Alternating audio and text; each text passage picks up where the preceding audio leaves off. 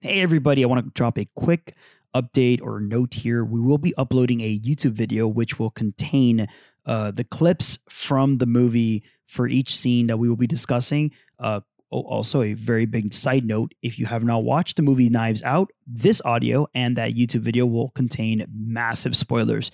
Highly recommend you go watch the movie first. So if you're listening to this audio and you want a little more context, go to the YouTube video. It'll be uploaded in 3 days after this audio recording is uploaded, so you can get some more context. This recording will not contain any audio from the movie itself, mostly because it just kind of ruins the flow, and I don't really feel like just the audio of the clips helps set the scene. So why add extra stuff for you guys to listen when it's just best to just go straight into the conversation. But yeah, if you do want to have that little added aid for each scene, you can go to the YouTube channel and listen to it there. Everything's in the description below, guys, and in the podcast notes. So if you want to go find our YouTube channel, you can go find it there. All right. I hope you enjoy the show. My name is Armando. And my name is Rebecca. And my name's Ashley. And you are tuning in to episode 12 of the Will to Trust podcast. All episodes are available for you to listen on iTunes, Spotify, and other podcasting platforms.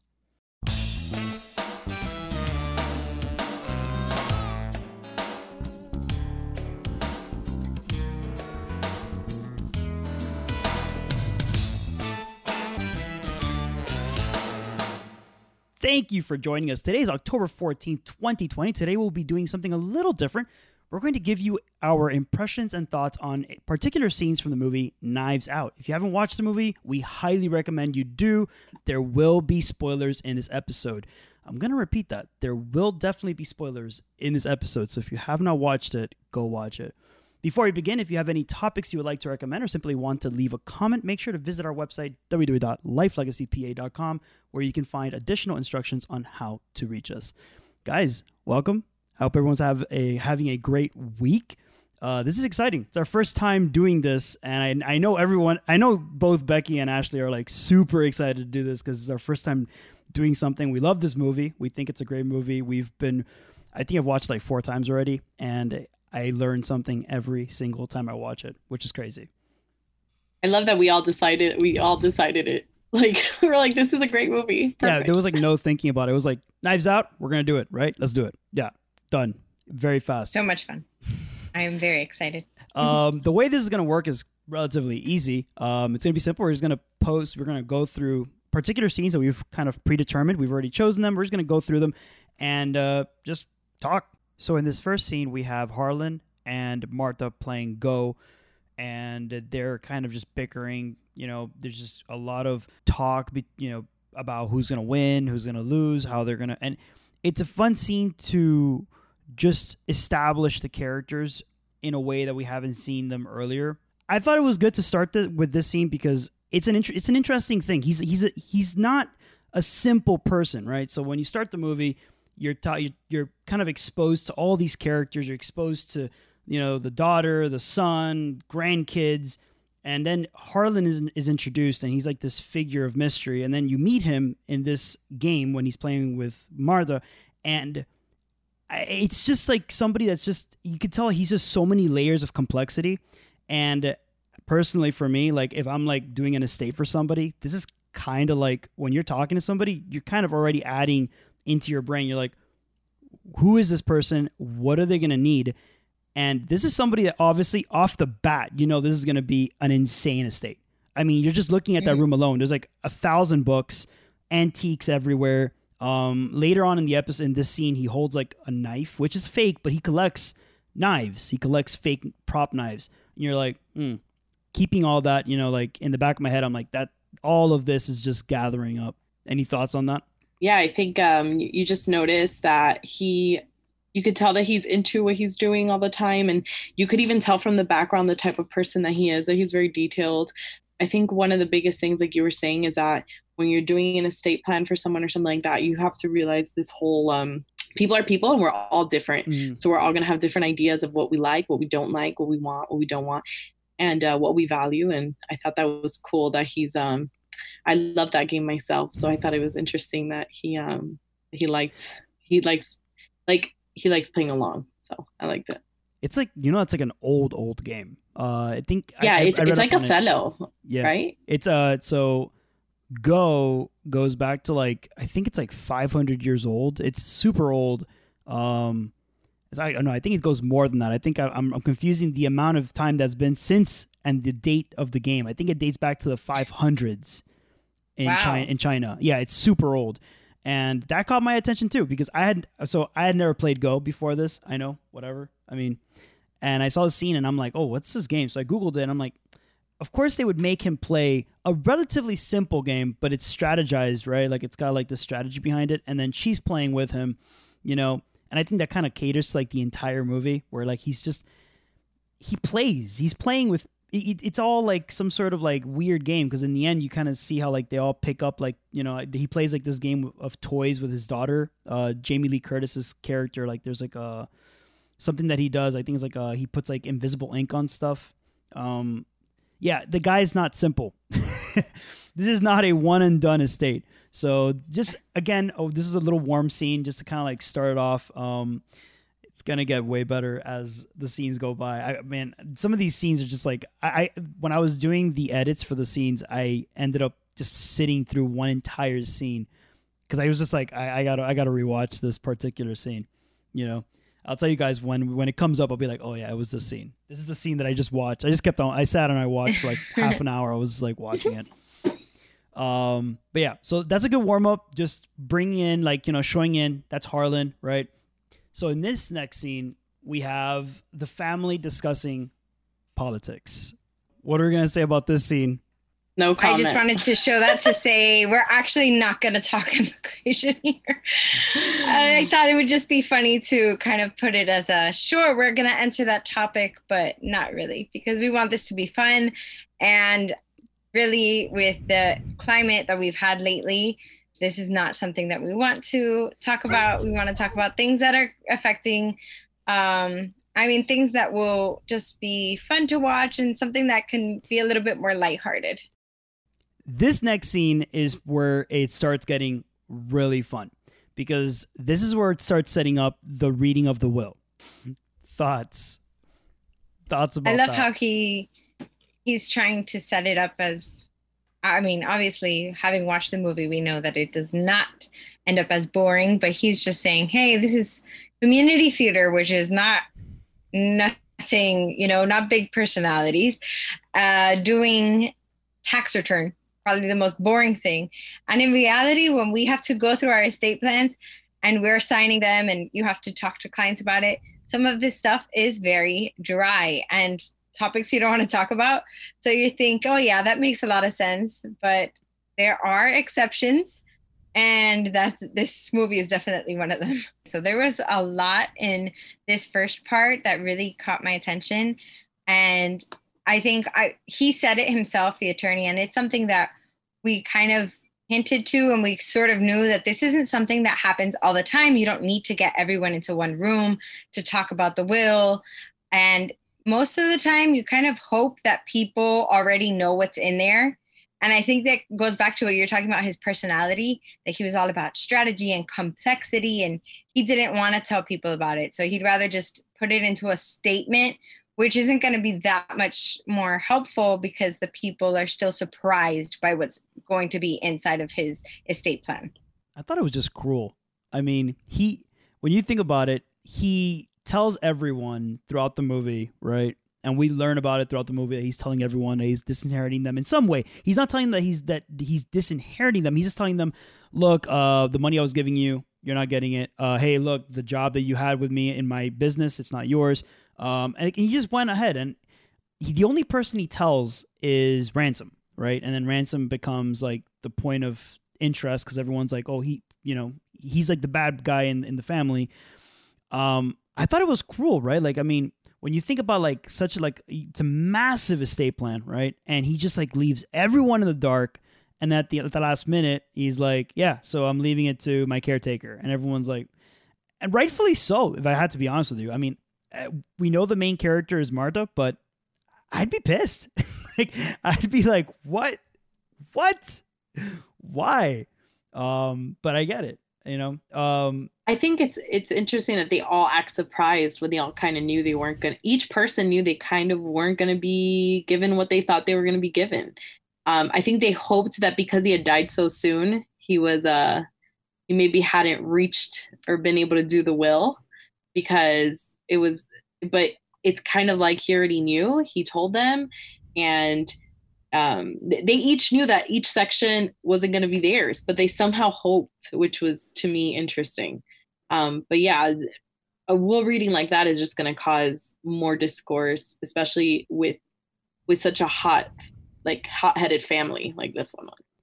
I find it fascinating that they even did it. In the movie, they kind of, the attorney, he excuses the act that he's doing it by saying that everyone's there, it's convenient. I think at one point he kind of uses a second reason for doing it is because there was a statement to be read, right?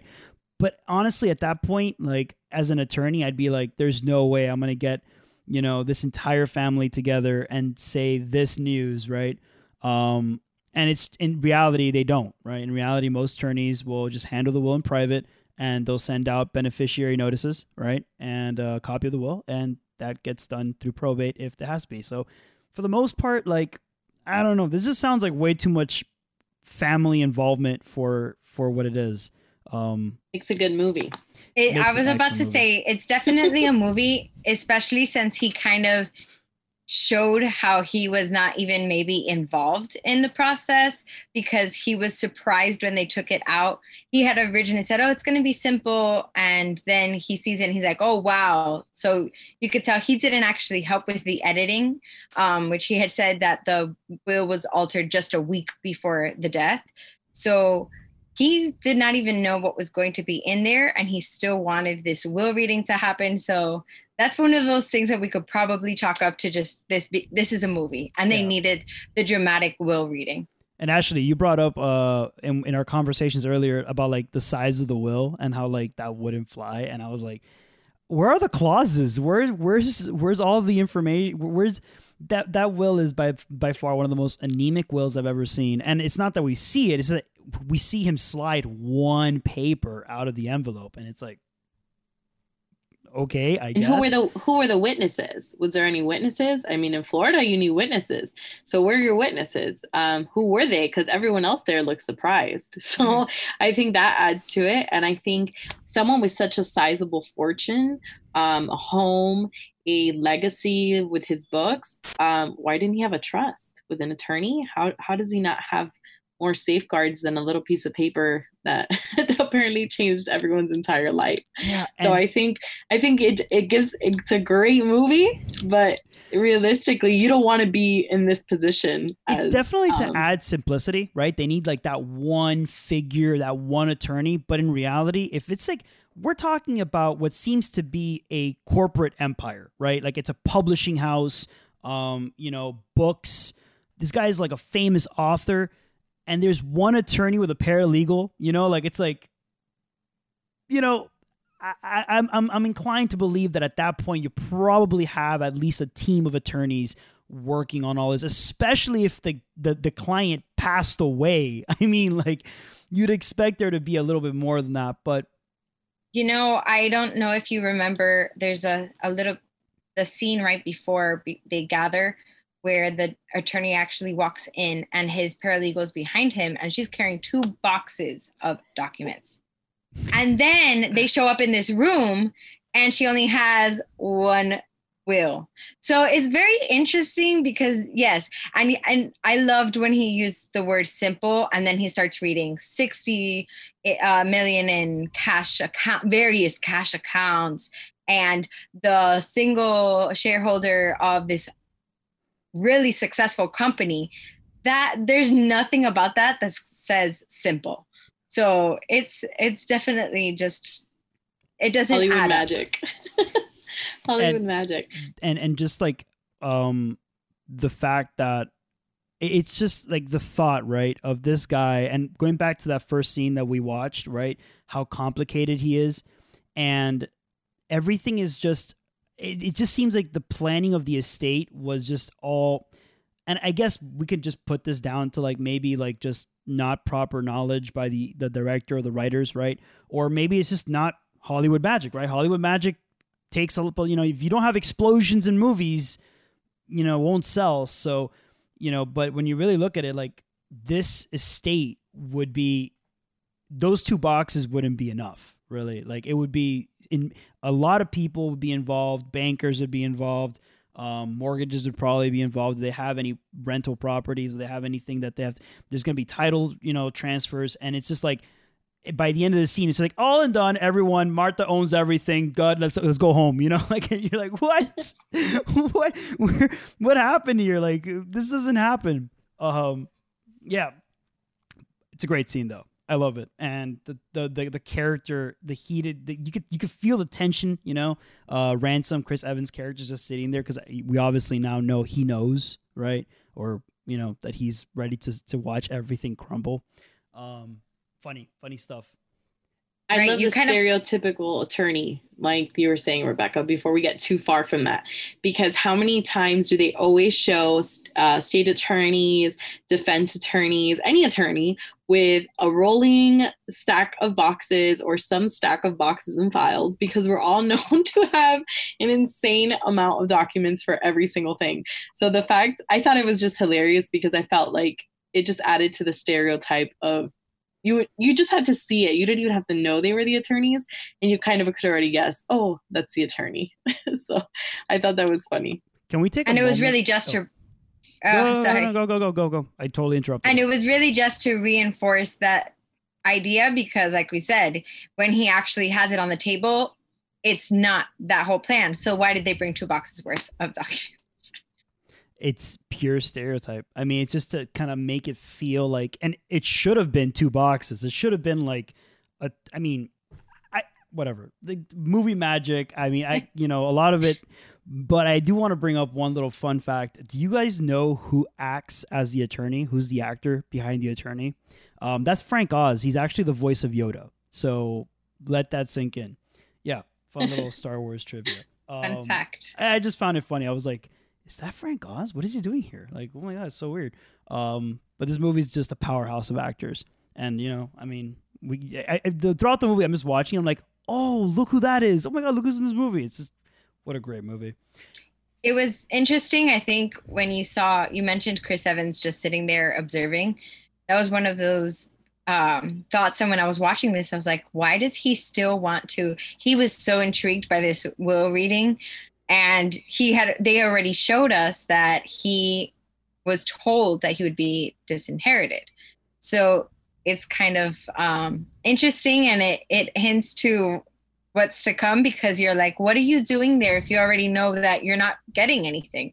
So, yeah, well, we know why. Yes. I love too. I think you had been saying it, about how you were talking about how like, oh, he should have probably had like a corporate attorney.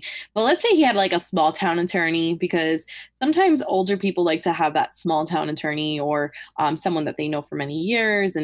But I thought it was funny because, Rebecca, you said it and you mentioned it, how like he was surprised about that it was only like 1 sheet. But then you see that I don't know if it's an associate, I don't know if it's a paralegal, but you see that she's pointing to the items before he even gets there, kind of like she knew what was in it, but he didn't. And that tends to happen sometimes with these larger firms, or not even larger firms, just sometimes firms that are more established, that the main attorney he'll represent and give face, or she'll represent and give face, but the one that really knows are the smaller associates or the paralegal. So I just thought it was funny because even though there's stereotypes, it's sometimes true, and and Hollywood likes to play on those. So I thought that was great. He's looking at it doesn't seem to be the will yet. It's before the reading of the first statement, and he's looking at a paper. He's outlining all of like the real estate and the properties that are in his in the estate. And you're right. She's pointing. Don't forget this one. Yeah, but like he's just lost. Like he's looking over the paper, like I have no clue where I'm at. He's just, And which is a short paper. If you see the glimpse of it, it's like it's tiny But paper, and he still doesn't know. I think the majority of people would probably have seen that, and I think this mostly comes down to like just having experience either from a professional sense, like this. I think this is like kind of like happens in like accounting or anywhere you have like client public relations, but you have like that partner that makes face, and then like all of like people that actually work on the work.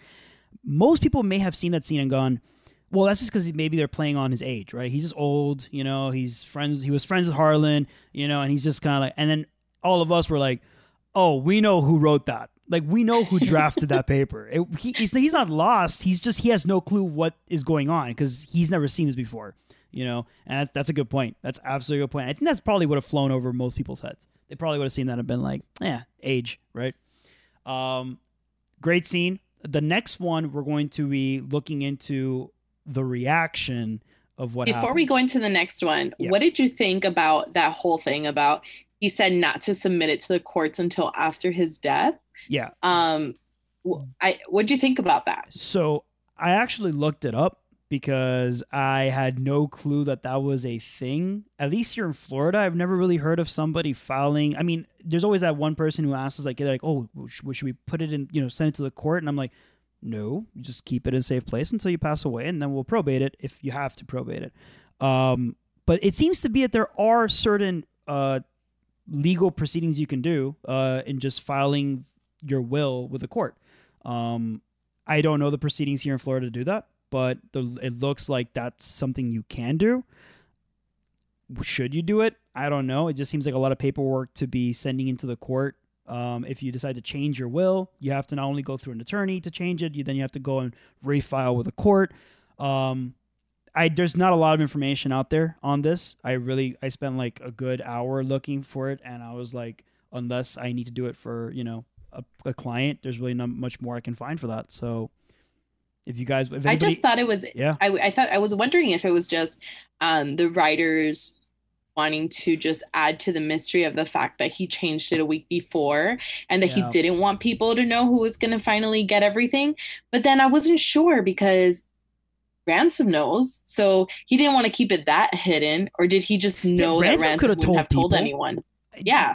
So I thought it was interesting. Unless he was playing a game of Go, like he's moving features around and he knows who's going to play towards their character, right? Because Ransom's this jealous type, who always felt like he had like the bad chip in the family, and he wouldn't want to tell anybody so that they can then have the chance to pounce on him, and fight for it.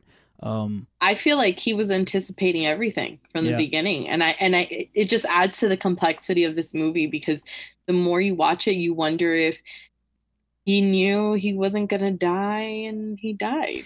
Like the whole movie does feel like that, though. It feels like he's setting it up to his death. It's almost like, at one point I was convinced it was all just like the game, right?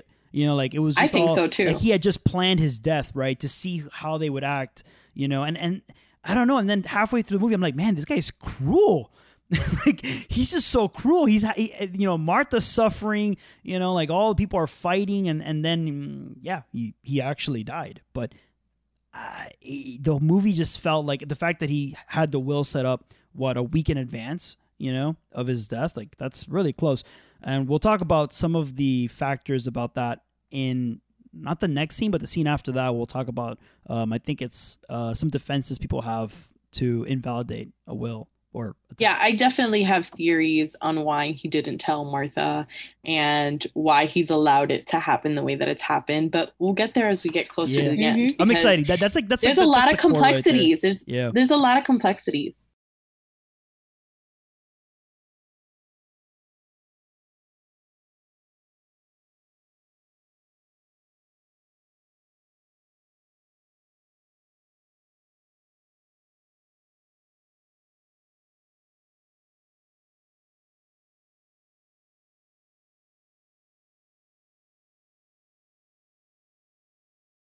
Okay, so I let that run a little bit because I wanted to get her, Jamie Lee Curtis's character, saying, "Did you have sexual intercourse with my father?" Because that actually has a lot to play in any undue influence defense they would have. And we'll talk about that in the next scene because that's when they start bringing up. But is there anything particular in this scene you guys want to cover?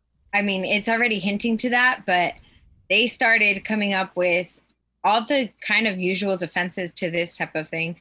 They said, aren't there safeguards against it? Which I'm sure there are. There's defenses that we're going to talk about later. They were saying, well, he was on medication. He wasn't, he was on morphine and a great deal of medication right before. And they also, I love that they say, and this is not one of those defenses, so that's why I'll bring it up now, is that they said, oh, but we're his family. So, and she's been around a lot, but she's not his family. And that's something that I think people always expect there to be some sort of guard for that and saying, or protection to say, hey, your family has to have some sort of protection. Your kids have to have, and in some states, there are certain things that you can, your spouse and elective shares, which if people don't know, that's just a certain percentage that your spouse might still be able to get. But for other people, you can specifically disinherit them. And just because you're family doesn't mean that you need to get something. And I mean, even kids, you can be disinherited. So that is a wake-up call for some people. It's bursting their bubble. Yeah. I mean, that's actually a really good point. I actually did not hear that. And now that you mentioned it, I'm like, that's a really, really good point. In Florida, I think you can disinherit. I mean, there's protections for like minor kids and like your spouse. Exactly. But adult kids, you're out of luck. So start, which I think is funny because as Hispanics, our parents always threaten, you better take care of me when I'm older because you're going to get nothing, and it's true. You could, and it's one of those things that people think you can't be disinherited, but you definitely can. I mean, each state has their own way, but you have no right to someone else's stuff, whether they're your parents or anybody else's. Doesn't matter that you're family. You could definitely be disinherited. I'm going to kind of skirt the edge here a little bit between this scene and the next scene, but I just do want to kind of bring up the fact, and let's emphasize that it is not uncommon, if not, it is probably common to see claims of or just invalidations of wills when you have a caretaker as the beneficiary of a testator. And that's funny that they use that situation in this movie, because when you see it, you're like, it's common. This is not uncommon. This is very common to have this situation rise up. And that's why when you see them kind of go up in arms, it's interesting to see a lot of them are like, you probably had sex with my dad. You had sex with my grandfather, because that's kind of like the power dynamics that you have in these situations where you have a caretaker who kind of like is constantly taking care of this elderly person. They become very friendly with this elderly person. And in this case, all that's true. I mean, it is true. In the end, none of that is false in the sense that she did become friendly with him. They felt each other in a very emotionally, intimate way. They weren't physically intimate, but they were very emotionally intimate. You could tell that from the first scene when they're playing Go. They're just cracking jokes at each other, and they're not like professional jokes. They're he's like telling her like take me to the ARP, this is abuse for an old person, send me to the ARP. And she's calling him, I think at one point she calls him viejo, which is old, and stuff like that. So the reaction for me was pretty adequate. I mean, I think the director and the writer got the reaction I think a family would be upset if they were blindsided. To go back to, I don't know who said this, but they should have all seen it coming. This is pretty obvious. I mean, you have, he kind of spoke to each and every one and told them, hey, this particular part of your life, I'm going to stop it. The connection between you and me, it's ceasing. And then this happens and they're surprised. Anything else you guys want to add before we go into the night scene of this? I'll respond to what you just said about them being surprised, and going back to how you called him, how you thought that it was kind of cruel. And I don't know if this is what Ashley had wanted to go into later and her theories, but I look at this as part of why he reacted the way he did, or why he did, he he set up the will the way it was set up was because he knew that this family was very entitled and they were never going to change, and they were very focused on themselves. And when he said he was cutting them off, they just thought, oh, give him a few years, he'll come back. Or when he dies, I'm still like, this is still my inheritance, my entitlement. And he was saying, no, I'm telling you, I'm cutting you off. And for real, I am. And he did not want them to go, just like they are going to go after Martha, spoiler. But just as they were going to, he knew that they would do that if they knew in advance. Well, because we're kind of getting into it, if you really think about it, I felt like it's not an inappropriate reaction, because at least here in South Florida, there's a lot of fraud with that. I've heard of situations, we've seen situations in where a caretaker will come in, take advantage of an elderly person, have that elderly person sign everything over. But so it's not an inappropriate reaction in some situations. But I feel like in this situation, it was completely inappropriate, because the whole movie, especially in the beginning, and even to like right before the scene, everyone's like, Martha's family, she's family, Martha's family, and we love her, and she's a part of the family. Even going so far as someone saying, oh, I wanted you at the funeral, but you got voted out. Like, I got voted out. Like, so there was hints that everyone really cared about this character, but then all of a sudden they felt they were so entitled that they didn't even care about her as a person anymore. Or was it all fake from the beginning?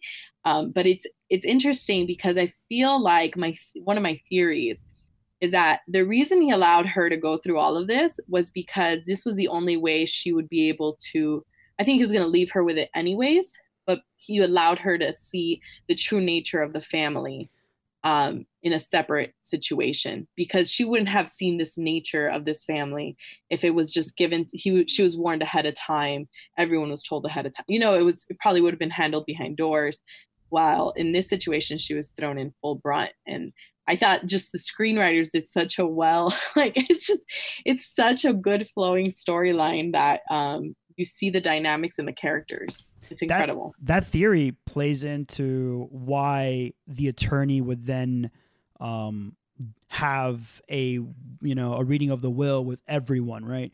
Because he says that the second reason he does it is because he wants to read the first statement. Everyone needs to be there, so that's it. He's playing that, and that's really good. That's a really good. I wouldn't even call it a theory. I think that plays into exactly what Harlan wanted, right? Because if it wasn't like that, she would just feel compelled to give them the money, right? Like she would just be like, "Oh, it's not really mine. I'll give you most of it. I'll stay with maybe enough to help my mom out, but I'll give you most of it. It's not for me." And this one, she's seeing the teeth come out. Like our old law professor used to say, when when money's in the water, the sharks show up. And here it is, the money's here, right? Like when somebody's passed away, the money's out, and they're gnawing for whatever they can get. And that's a really good theory. Again, just add it to the canon of the movie. I would just be like, yeah, that's well, exactly I say it's theory only because you'd have to assume that Harlan planned his own death in a certain, like that he anticipated or he planned his death to a certain extent, or planned his demise, because it kind of like it would have to all play so well. We mentioned earlier that we think that he knew Ransom's personality well enough to know that if he told them about the will, he wouldn't tell anybody else. But what if we're reaching here, but what if he knew Ransom would try and kill him? Right. Or someone. That argument kind of reflected that he kind of knew that would be coming. Because he knew that they would lash out in a maybe violent way, and he was already in a place where he was more fragile.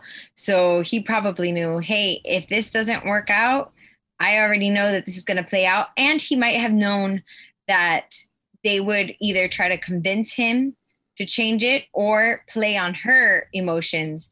And like you said, either convince her to give it up or convince her to just support them throughout. And I think you're right. I think it would definitely go further, and he knew how he was always thinking strategy and how are they going to react? What are they going to do? So, and he's a man that likes, he's a writer, right? He writes books. He likes the idea of theater, the idea of adding character and meaning to what you do and what you say. And the way he goes out by killing himself to save Marta, it wouldn't be in the realm of impossibility to think that he potentially wanted to either kill himself. You know, he was maybe he was depressed or down, and he said, you know what? Let me put her in a position where she's safest, right? Because in the end, he tried killing her. Like there was an attempt on his life. Ransom wanted to kill him. You know, he mixed the medication up. So maybe at that point he's like, better me die now in this glory, right? I'm going to have everyone running around like if it was like a murder mystery book. Like what he writes. Yeah. I mean, I think he wanted to die in the way that he writes. Why not? I mean, if honestly, there's no better way for that character to have died, right? I think had they brought him back and made it like it was just like some game that he, you know, orchestrated, it would have ruined the effect that his death had on all the characters. And again, the movie had me quite doubting myself the entire time, because at one point I was like, it's Ransom. It's definitely Ransom. Oh, but maybe it wasn't Ransom. Maybe she did really just kill him. Maybe there was no murder. Maybe he's alive. I was lost the entire way. Excellent movie. But it's not over. Let's go. Anything else before this scene so we can jump into the next one? The next one is where it gets a little legalese, but fun stuff. Okay, next one. So in this scene, we have the family, they're talking, and they're coming up with theories and defenses to invalidate the will. I'm not sure if we could call it defenses, more like attacks. They're trying to just find ways to knock that will down. One note before that, I loved how the paralegal or the associate attorney is just knocked out. I mean, she's done. She's like, I don't get paid enough to be sitting here listening to, because I'm assuming that they've just been bickering on the whole night. Okay, so we get 3 topics that they bring up. The first one, they don't really bring it up, but we hear like the answer to it is capacity. He didn't have capacity. The second one is undue influence. And the third one is the Slayer statute, which they don't know. I mean, again, you're in a situation here where they look at Detective Blanc and they're like, hey, did he commit suicide? You're the one to know. What do you guys think? So let's go for the first one, capacity. They kind of brought it up. They were like, oh, he didn't have capacity. And the attorney goes on into like this legalese mode, and he gives them a pretty broad answer to what capacity is. But I think it was perfectly said by the attorney, even though it was generalized. I think it was exactly like he said, especially his response to Jamie Lee Curtis's character's when she said, oh, the very action speaks to unsoundness. And he says, you not liking what he did does not speak to testamentary capacity. So he was saying they saw him as sound mind. And one thing that was curious that he said, we all confirmed it. And it speaks to what Ashley says of like who the witnesses were. That's something that would have come into play if they were going to if they were going to, what's the word? If they were going to, I can't think of the word, but so one thing that they would have had to actually show was that they were going to challenge the will. Yeah, if they were going to challenge the capacity of Harlan, they would have had to show that these witnesses did not test for that, but he says, we confirmed it, you know, and that was something that they cannot even fight because they actually made sure the attorneys, which is something that they really always should do, especially with an elder person who's making such a big change, is say, do they understand what they're doing? And do they understand the consequences of this action? Yeah. I mean, we also have up until his death, he killed himself, right? So, and he killed himself in the sense of the movie and the characters at this moment, his death was ruled a suicide. Usually, if you have maybe somebody who suffers from dementia, Alzheimer's, they have some sort of mental disability, you could then start bringing in the capacity issue. You could always bring in the capacity issue if, you know, some sort of like, there just got to be more than that. And the fact is that if they, in the movie makes it pretty clear, you know, when we have, you know how we have hypotheticals in law school and they tell us don't argue these facts. The movie just said it. They just told us, they're like, we tested capacity. He had capacity. It's a non-issue. But it's never a bad thing to argue, I would say, if there is a question that there may have not been capacity. I guess as attorneys, we're just told, hey, try and attack as best way as you can, as long as it's not frivolous, right? As long as they're not bringing in that the guy was like, you know, as long as the attacks make sense. And I think all three, honestly, so long as the Slayer statute wouldn't make sense in this case per se. But the other two would make sense. And I think capacity, yeah. I mean, why not? If you lose, you lose, but at least you tried, right? I think it's funny, the capacity thing, because they all kind of knew he was in sound mind, because even when he spoke to them the week before his birthday and he gave them the reasons on why he was disinheriting them, they knew he was giving logical. Did they agree with it? No, but he had logical reasons on why each of them wasn't going to get anything from him. Yeah. And I think some people would be like, well, why didn't he just put that in the will, or why didn't he just leave them a little bit, or why didn't he just, like, isn't there a way for it to protect her in that way? But one of the things that I think is, people, like, every state has their own rules, right? But one of the things that I think was interesting is that in Florida, you can't keep people from contesting a will, right? So this family had, like, the absolute right to contest this will, even if they would have put a clause in it. Like, in Florida, everyone can contest it.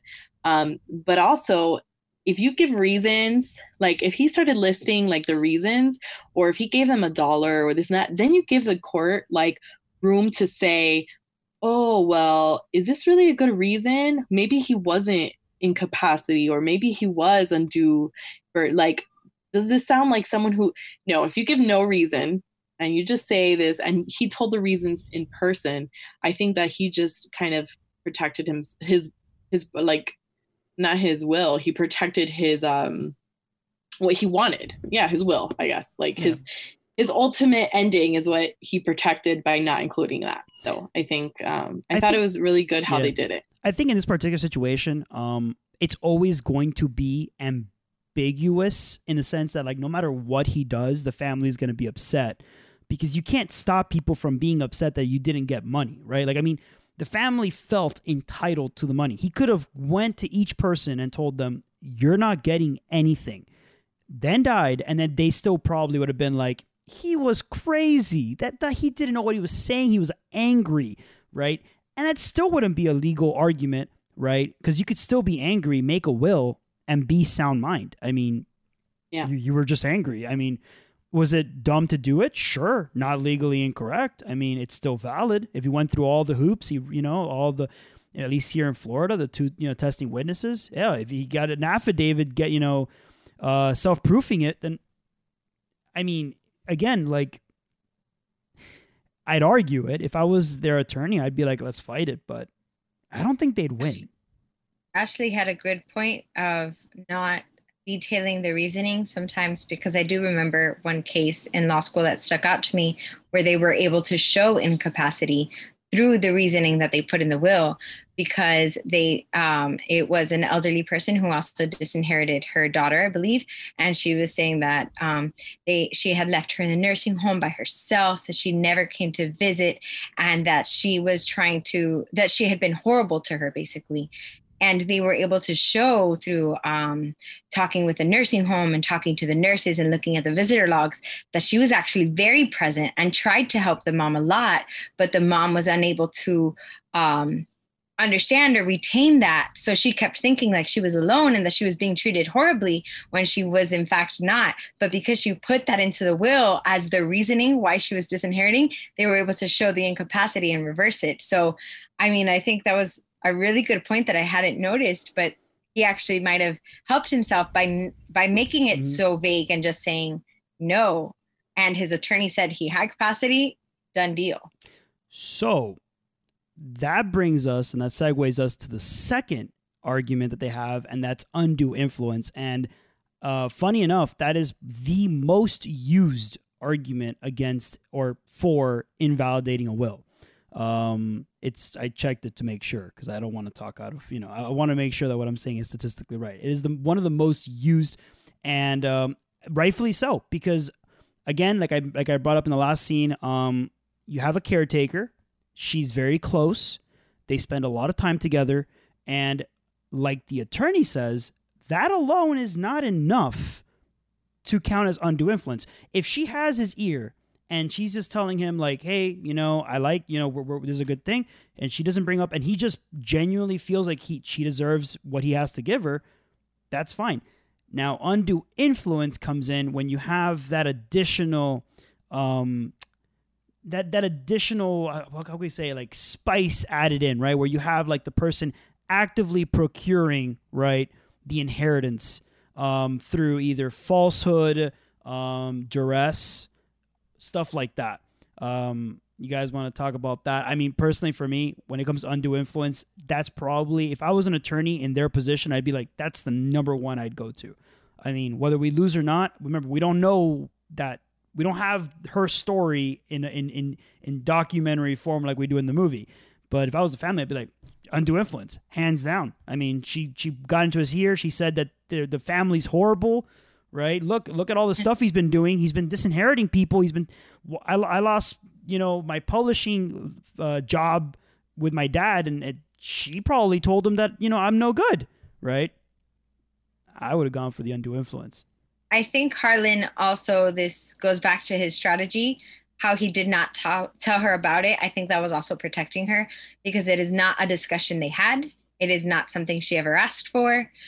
He did not go with her to any attorneys, or she did not take him. And I think also he wasn't in a very, he was fragile in the way that he needed a caretaker, but he also wasn't in a place where he needed her to take him everywhere.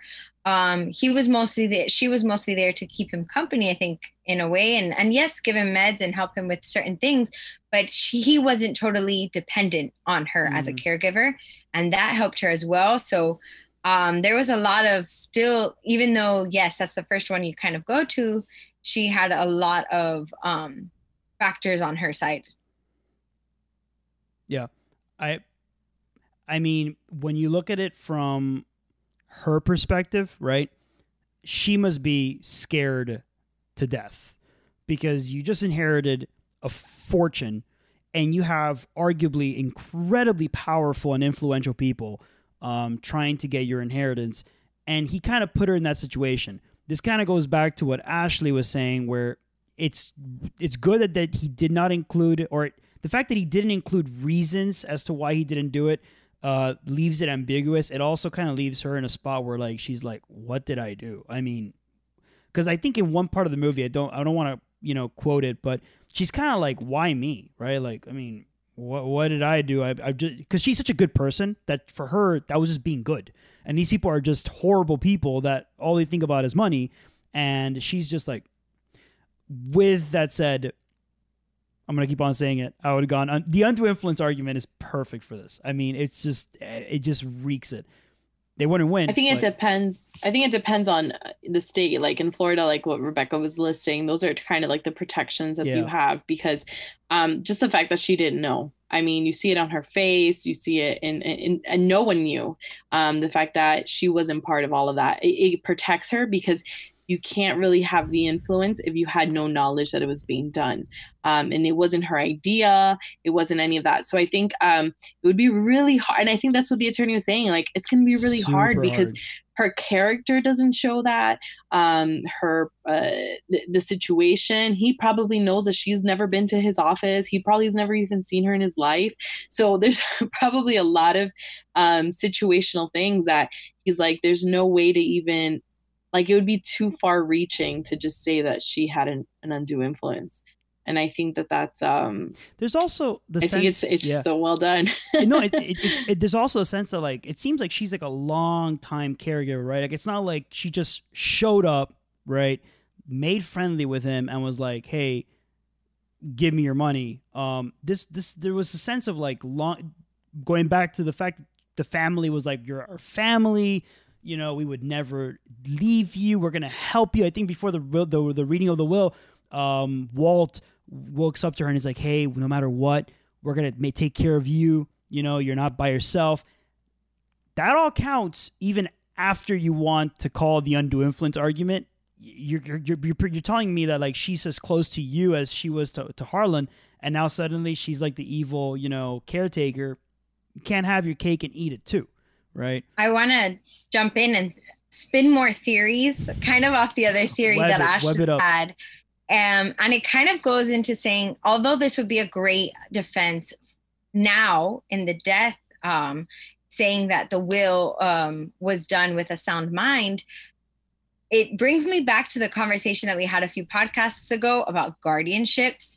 And although this would not have worked now in this case, I wonder if part of his kind of reasoning, and maybe he did plan to have this more violent way of going and a quicker way of going, was because if they were to have tried to get him under a guardianship, if they would have heard, hey, he's giving this all to his caregiver, and he's disinheriting his children, he's taking away his grandchildren's tuition money, I wonder if a court would have been so strict to put him under, to not put him under a guardianship. And if that would have happened, this will could have been invalidated. So I wonder what would have happened in that case. And that could probably be its own topic. But I wonder if that's also maybe can play into that theory of, oh, maybe if he died, this wouldn't have worked as a defense. And there's a good argument to be had that if he was put under a guardianship, it probably would have been one of those kids. Because either, look, and it's not really like what's right or wrong. You could always argue, oh, the court would do this, now they wouldn't do that. In the end, it's whatever influence they have with that court, right? And these people seem really powerful in the sense that they have a lot of money or had, but they have influence, and they're definitely gonna lobby to have power over their father. And in the end, if that's it, once they become guardian over him, you're gonna see a lot of trickling of assets leaving the estate, whether it be through just payments, whether it be through, as we saw with the Netflix documentary, paying attorney fees that are exorbitant. But, you know, and in the end, that's the sad reality of that. Luckily, the movie didn't go into that, so that would have been a horror movie at that point. Well, as far as the Slayer statute thing, I mean, it's so sad because we know what happened as a viewer of the movie, but they all know, and they've been fighting to say that it's been a suicide this entire time. But as soon as the option came that it could be invalidated, or possibly with a Slayer statute, how quickly they turned against Marta. You know what I mean? Like, it was never even a question, and they were just like, why are you going into this? It was suicide because they were so confident, and it didn't matter, we were gonna get what we're gonna get, dad's gone, it's not a big deal. But as soon as the possibility that this investigation could turn to their benefit, how quickly the tables turned, and they didn't even know what had happened with Marta or with Ransom, and look at that. They were already planning to set her up, which is the worst part. I mean, how would you even go that low to set someone up for murder? There's a part in that scene where I think her name is Dawn. I cannot remember. It's the daughter-in-law, right?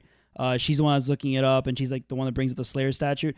And she confirms that you don't have to even be convicted, right? And the attorney confirms this, my bad. You don't have to be convicted. You just have to be found guilty in a civil court, which is preponderance. It's not preponderance. It's just 50. You have to be greater than 50% likelihood that you did it, and you're found guilty of that. And that's a really nice addition that the movie made, because it's a little kind of like a little nugget of information that most people probably would have not cared to learn, but they added in the movie. And it really, I don't even know if it had bearing in the movie, because like whether Martha was found guilty or not. You got detectives there. It never actually played with the movie. Like the Slayer statute a little bit, but it never really, like, that particular exception or additional information never came to play. And I like the fact that they just added it. They were just like, let's just throw it in there for people to, like, know something else that could happen. You know, I like that. And it didn't play, but I did think that it added to this specific situation because they were a family with money and it was a civil suit. So if she was found civilly, so them with the money and the resources could have sued her anyways, even if the police didn't want to charge her with the with being responsible for his death. So if they would have sued her as wrongful death or whatever it was, so they still could have been pushed for that result, even if she wasn't going to be criminally charged with it. So I think it kind of like pushed that loophole there for those who have the resources to go forward with a court case. No, excellent point. Never really thought about it. They all turn to the detective like, what little question, even if it's just a little bit, give it to me so we can move forward with this. Like, they were desperate. Like, that was pretty low and desperate. I mean, what they keep doing ends up even lower. But I mean, it's pretty crazy. I think it shows the true colors and why Harlan disinherited all of them. And he's been a thorn on their side the whole time. The detective, they don't want him there. And then suddenly he's like the answer out. Let's jump into the next scene, which will kind of like it's the last scene before we end the reading of the will, because technically the attorney's still there. So this is still the reading of the will, I guess. So in this scene, the characters kick the attorney out. The attorney's happy to oblige. He's done with it. He's over with the night. And the son is like, let's just ask her to denounce her inheritance, which, if in legal terms, it's just disclaim her inheritance. What do you guys think about that? Do you guys think, like, I mean, I think old Martha would have done it, right? Old Martha would have been like, you know, yeah, of course, like, you know, I feel bad. But the new Martha that we've discussed, the way Harlan set it all up, he set it up in a way where she kind of feels like, no, like, you guys don't deserve this. Harlan told me about this, right? Because Harlan he would confide in her about the troubles. She knew about everyone's little dirty secret because Harlan would tell them. And at this point, she's kind of like, no, like, this is what Harlan wanted. This is what he wants, and I keep the money. But yeah, I think, Rebecca, you asked me earlier if like you can disclaim, if it was even possible to disclaim. It is possible. You can. There are reasons why you'd want to disclaim. Mostly, I think it's tax reasons, stuff like that. Sometimes you just don't want it. You know, I think you can also disclaim using the kind of like the shelter trust. You know, you could shelter it through you. You know, you're not really like taking it. It's for your kids. Avoid the tax. That's pretty much all I have to contribute to this particular scene. I'll add a note that I loved when they said bye to the attorney and they said, you're useless. And it's kind of at this point, when you do a good job with an estate plan and it's bulletproof, then, you know, you can't really fight it. So that's a note there for everyone to do a good estate plan, do it well, do it with people who are going to make it so that it can't be contested. And you can't use the attorneys to contest it. And whatever you wrote goes. Yeah, pretty much it.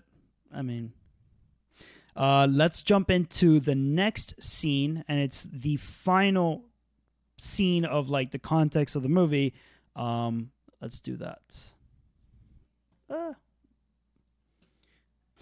So, if what they were doing before was not illegal, this is definitely not legal. Here we have a scene where Walt is confronting Martha, and he effectively blackmails her and says, hey, you either disclaim, renounce your inheritance, or we're going to report your mom to the authorities because she's an illegal and she's not documented. And then goes in addition to that and says, but if you do give us the money, we'll help her out with all these expensive lawyers. And then she ends that scene. We don't have it here. I'll add it to the clip. She ends that scene by kind of like a little nice little twist at the end. She goes, "But you don't have that money. That's my money." And I thought it was fantastic. Okay. Thoughts? Well, I like that. I'll correct you there. He didn't say he was going to use that against her. He tried to use their protection as something that was necessary because they are the ones that are powerful. And I think that that's where she was clever enough to realize that the money is what gave them their power, and it wasn't theirs anymore. But I love that he didn't threaten necessarily, but said more of like, well, it could come out and, we'll be the ones to protect you, or we know how to protect you. So I thought that was so interesting, and just goes to show how people will use whatever to take advantage of others. And it's such a shame, but this shows people's true color. Like, this is not too far from reality, unfortunately. There was something in the scene that caught my eye when he's kind of like in that pinch where he's kind of trying to be a little forceful. He's like squeezing his cane, and I'm thinking to myself, and I'm like, I'm not sure if that's him releasing anger because he's frustrated, or if that's because of all the kids, he's kind of like the one that's the most introverted. He's like the good boy of like the bad people, right? Like he's like, not that he's good, but he's like the one that's least conflict oriented, right? Interesting that they sent him, right? And not like, the son. The son would have gone up and been like, hey, give it to me. So he's kind of like out of his element doing it. You could tell that he's kind of like almost like embarrassed that he's doing it, but at the same time, he's also like, but give me the money, so it's weird. It's a very tense scene because I feel like you have that weirdness going on. Yeah, I thought he looked conflicted. I thought he kind of felt it kind of showed his desperation. I think that whole scene just showed more desperation. Kind of like the envelopes from all the attorneys, right? The desperation to get a case. I was waiting to jump on that one because I think when you're talking about taking advantage of a situation, that was something that definitely stuck out to me. And I think Florida is just one of those states that is so strict on solicitation rules and their ethics for reaching out to people. And they don't like ambulance chasers. And this, I don't know what you would call it, but it's definitely something that seems a little icky when you think about them just trying to help her defend this huge settlement. This huge case. It's not even a case yet, but the inheritance, they want her to keep it, knowing that she's going to be able to pay a nice hefty attorney fee. So yeah, those letters kind of irked me. Is there an equivalent to like an ambulance chaser to probate attorney? Is it like, dare I say morbidly, like a casket chaser? Like somebody's just driving around like, ooh, like there's a hearse. Let me see who. I mean, it just sounds ridiculous. Like they suddenly were like, and who finds out about this? Like, they're, like, it just curious, like, because like they just, she's got a pile of them, right? And I'm like, yeah. Interesting. That was another note that when he said, oh, well, you see the scrutiny that this brings, and that Harlan was unfair with that. And I do think that goes back to what we were talking about, the trust, how it's weird that he didn't put it in a trust because that wouldn't have been public knowledge. Now, the will is probated, so that's publicly available. But even without it, I think here it seems like the family was probably the one to make it such a public thing. But if you would have put it in a trust, the amount of money that she was getting and all these things, even though, it was going to be obvious that him being a public figure, that it was a large sum and a large amount of assets, it was something that would have been more secret, more private, and he could have protected her from some of that by putting it in a trust. Mm-hmm. He really wouldn't have needed anyone's permission to do it. So the only person who would have really found out about the trust would have been her as beneficiary.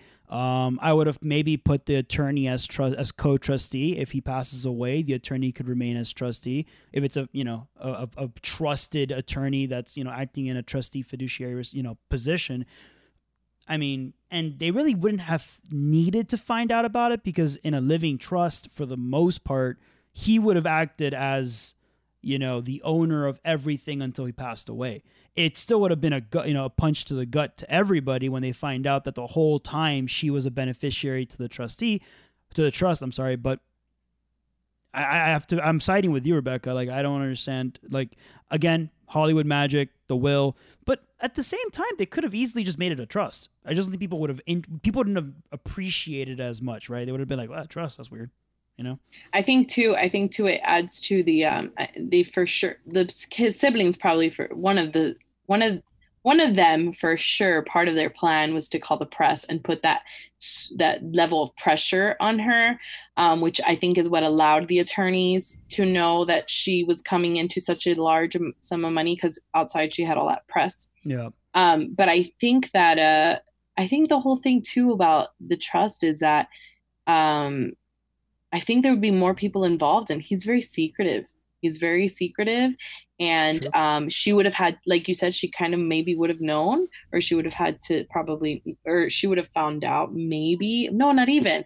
I don't know. There has to be a level of processing that he felt that wouldn't have, because for sure an attorney, if he has a personal attorney, how would he have not told him you should have a trust? Maybe the transfer of title from his properties to the trust, and then suddenly his kids are going to be like, who's the beneficiary of this trust? And he would have been like, oh, well, her. And that's it. Right. I mean, the whole game, because it really, in the end, it's a game for him. Like, it wasn't, it was a game. And the purpose of the game was to teach them a lesson and to give Martha what she was owed, or that he believed she was owed. And that was his belongings, his possessions.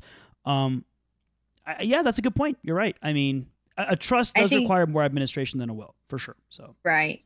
I think those are all good points. Although, honestly, this is probably done, like you said a little bit earlier, Armando, to make it just bite size for the audience who has no information on estate planning. So people who are watching this movie, it's just so much easier for them to hear it was in a will and it was given to her, and that's it. So can we at least hope that this movie, like, can we like add like an extra deleted scene where like at the end she's like, well, in the will, it creates a trust, like a testamentary trust for her, at least, like, so she could financially protect herself that way, because like, I think she's smart enough. She's pretty clever. I mean, he wouldn't have trusted her with all that stuff. If she doesn't care about the game. So we're going to assume that she went to a competent attorney, which we recommend everybody who's listening to this podcast do. Okay. Do not dissolve entertainment purposes. We're all having fun here. And just law speak at this point. But if you do need to talk to an attorney for your estate planning needs, go and talk to one that is certified in your location. Okay. So yeah. If I could just say my two favorite parts of this entire, well, maybe it's three, but I'll say it, I don't know, two or three, is that in the beginning, he has the cup that says my house, my rules, my coffee. And at the end, she's drinking from that same cup on the ledge, on the balcony. That to me is like, I love it. It's her saying it without saying it. And also I loved the fact, I mean, they referenced the Thousand Knives book book that he wrote. And in the beginning of the movie, he had said, when you play the game so much, you have to be careful, because then you won't know the difference between a real knife and the fake knife from like, play knives or whatever, props. And I love at the end that it ends up being a prop knife, and, just going to show that when he was too consumed by the game, and I think all of those, it's so many different layers, which tells me that Harlan, he knew it was from the beginning. That's my theory. He knew it was coming, because, I mean, he didn't feel bad after he got injected. Like, come on. There's so many things. He wanted to die a mystery movie. I'm a mystery story, and he did it. So I loved it so much. I really did too. And I'm really glad that we were able to do this. It was a lot of fun. And there is an extra scene. Do you want to do that scene, or do you just want to cut straight to like the conclusion of this podcast? What was that one for? It was just him. It's just pretty much him saying the title and him closing up and saying that she will not be denouncing her inheritance. It was on the list, so that's why I'm bringing it up. No, I'm okay with it. I'm okay with skipping it also. Yeah, I wrote it, but I'm okay with skipping it. Okay, sweet. Let me do this real quick. Wait. Go back to. Yeah, let me just do this. Okay, that'll let me know in the editing that this is the official ending. So, because I have to clip that out. Okay. All right, guys. Thank you so much for being a part of this. I really appreciate it. That wraps up the conversation for today. Thank you for joining us. If you want more information on anything discussed today, make sure to visit our website, www.lifelegacypa.com. And yeah, you can find articles, extra information, anything that we discuss, you'll find it there. Also, you'll find a link to just add comments if you want to add a comment. We've had some people send in comments and we've just been answering as we can. And yeah, Instagram, don't forget Instagram. I know that's Becky's love child. Go answer on Instagram, go comment. We're posting an Instagram sometime this week, right, Bex? Or this week, not the time that you're listening to this, but the week that we'll be recording, October 14th, we'll be posting an Instagram post. Just reminding you guys that we'll have a preview live Monday. So yeah. Yes. All right. Thank you so much, guys. Appreciate it. And we'll catch you guys on the next one. Bye. Bye.